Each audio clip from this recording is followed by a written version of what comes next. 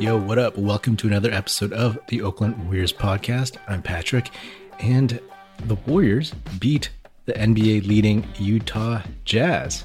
Now, that was a surprise, a fun game to watch. The Warriors are in the middle of a stretch playing against 6 very good teams, and there was a concern that they were going to go 0-6. They needed to find a way to win one, and they got this one. They get the Lakers tomorrow, and who knows, maybe they could steal another one there. Now, with this game, dare I say, the Warriors are turning the corner. Yeah, that might be an overreaction, but I just gotta say, this game was super fun to watch. Literally every facet of it. It wasn't like a blowout. The Jazz, are a great team. I don't know if they're good enough to win the title, but the Warriors needed a game like this to kind of snap out of that funk, that air of negativity that had been kind of floating around the team, the fan base, whatever. Andrew Wiggins, he must have gotten a ton of rest during the All-Star break. He probably really needed that more than anyone because of how hard he's been playing on defense. And he looked good out there. He was super duper efficient. He scored 28 points on 12 of 16. He was 3 for 4 from 3. I mean, geez. Wiggins had been pretty inefficient for the last several games. I wasn't sure if he was tired or if his stroke was just off, but hey, this is good Wiggins, right? And if he can continue this somehow, that'd be awesome. Again, things will always gravitate towards the mean, especially with a guy like that. But this is a good sign of what he can do when he's feeling it. And that second unit, the newly revamped second unit, we get to see again.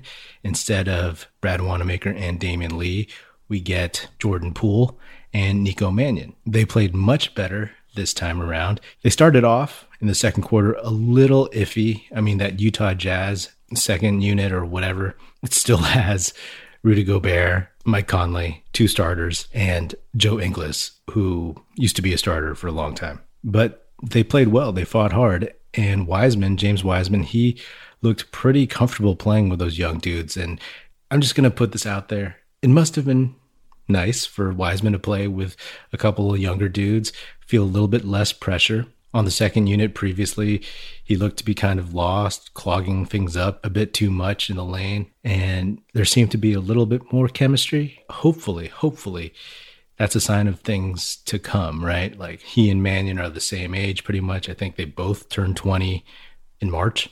Mannion turned 20 today. Jordan Poole is 21 years old. So let's just look into the future for a second, right? Humor me for a second. This is the vision that I have. That next year we'll have Steph, Clay, Wiggins, Draymond, and Wiseman starting. And then we'll have a youth movement of Nico Mannion, Jordan Poole, Eric Paschall, and whatever draft picks we get.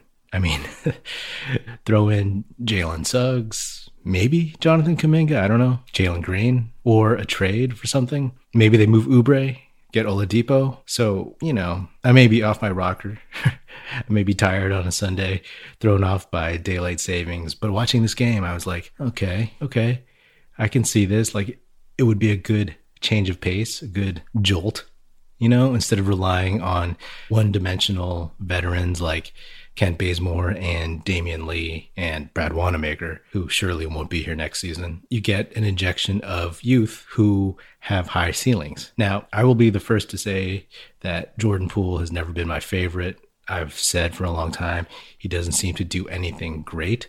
But hey, props to the kid. He seems to have never lost confidence. The dude jacks up shots and he hits them right now, So that's good. I would love to take the personal L on this and have Jordan Poole actually turn out to be really, really quality. Nothing I would want more. I mean, if he and Nico Mannion have some kind of crazy chemistry that they're developing that started in the G League, that would be awesome because I've said this before. It seems like both those dudes can handle the ball and both those dudes can shoot the ball. At least they have the potential to. Mannion doesn't shoot it as well, but I believe that kid can eventually hit shots more consistently.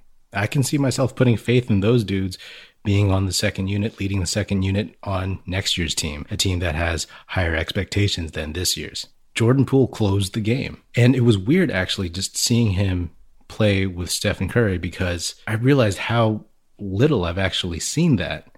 Obviously, Steph didn't play during Jordan Poole's rookie season, barely. Jordan Poole played a bunch. And then this season, Jordan Poole has played very little. And when he's been on the court, it's been with the second unit.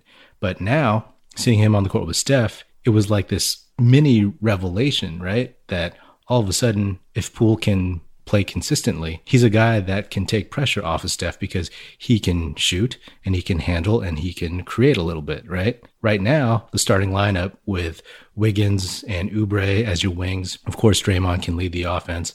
Looney, not so much. But if you have Poole out there, instead of Looney, that was the lineup that closed, you have another guy who can score. You don't have to rely on Steph being like the fulcrum for everything. Like, not saying that Jordan Poole's taking like a whole bunch of responsibility, but it relieves some of the pressure. We haven't seen that in a while, like the way an Iguodala would or a Sean Livingston, right? Jordan Poole's not in that category, but just having that wrinkle on the court when Steph is there could be something they're onto. Again, guarding against overreaction, we know that there's going to be really, really bad games ahead, and there's going to be good games just like this. So you have to take it all in stride and not be reactionary up and down with every single game. Long view, my friends, the long view. Nico Mannion, my guy, he continues to look like he belongs, makes the right decisions out there, hit a nice three-point shot, some nice passing, smooth, flowing, whatever. Faith in that dude. Nico Mannion Island, that's where I live. That's all I'll say. James Wiseman, he let the game come to him. He didn't try to do too much, and he showed really, really nice touch around the basket. I mean, he made a jump hook, like a few really, really nice layups, and that, again, shows me that his hands are fine. He was catching passes, he was grabbing some rebounds, he was fighting a little bit more, and he's just doing what he does. His touch is actually really pretty good. So I'm not worried about his hands in the long term, right? Like, let's just get that out there. I mean, if you want to compare centers, compare him to Rudy Gobert. That guy was not good his rookie year, and he didn't have these expectations. And look at him now. Wiseman has way more talent, offensively especially, athletically. He's not as big. I mean, different game in general, right? But let's take a step back and remember that this kid is just 19, going on 20, and he's learning on the fly on a team that has expectations. I mean, it was good to see, like the second unit, the lead shrunk when they were on the court, but they maintained. That's all you want from this young second unit is don't get blown out, play within yourself, don't panic, and hold things down until Steph and Draymond get back in the game. Anyway, this bodes well. We take it game by game, but this bodes well moving forward. Letting Mannion, letting Poole, letting Wiseman get comfortable, play through their mistakes. I mean, with Wiseman, he just looks way more comfortable playing with these guys. Probably because they can score, probably because they can create better than Wanamaker, than Damian Lee. Each of those guys, Wanamaker and Damian Lee, they're pretty one-dimensional, right? Like Damian Lee, he's there because he could hit threes. Brad Wanamaker is there because he's a veteran who can play sturdy defense. That's not going to scare anybody. We'll see what happens as teams see more of Mannion and Poole and this second unit. I'm sure they'll scout them and figure out their tendencies and understand what they like to do more. But at least we're seeing glimpses. I'm happy after this one. If they can steal one from the Lakers tomorrow, which is possible, they still don't have Anthony Davis. And I don't think the Lakers are really, really that good when you compare them to other contenders of the past several years. The Warriors have already beaten them. Can they bring it again? We'll see. We'll see. But again, just want to see progress out there. And then after the Lakers game, I think the schedule gets a little softer. So it might be a good time to tune in if you haven't been. Anyway, that's another episode of the Oakland Warriors podcast. Be sure to subscribe wherever you get your podcasts. Feel free to hit me up on Twitter at Patrick Epino, E-P-I-N-O, or at Oakland Warriors. Check us out at oaklandwarriors.com. And be sure to tell your Warrior fan friends to listen. The Oakland Warriors podcast is produced by National Film Society. And you can also listen to these episodes on our YouTube channel at youtube.com/National Film Society. That's it. Music in this episode provided by Paper Sun. Special thanks to Paul Amardo for production support. See you next time, and go Go Dubs.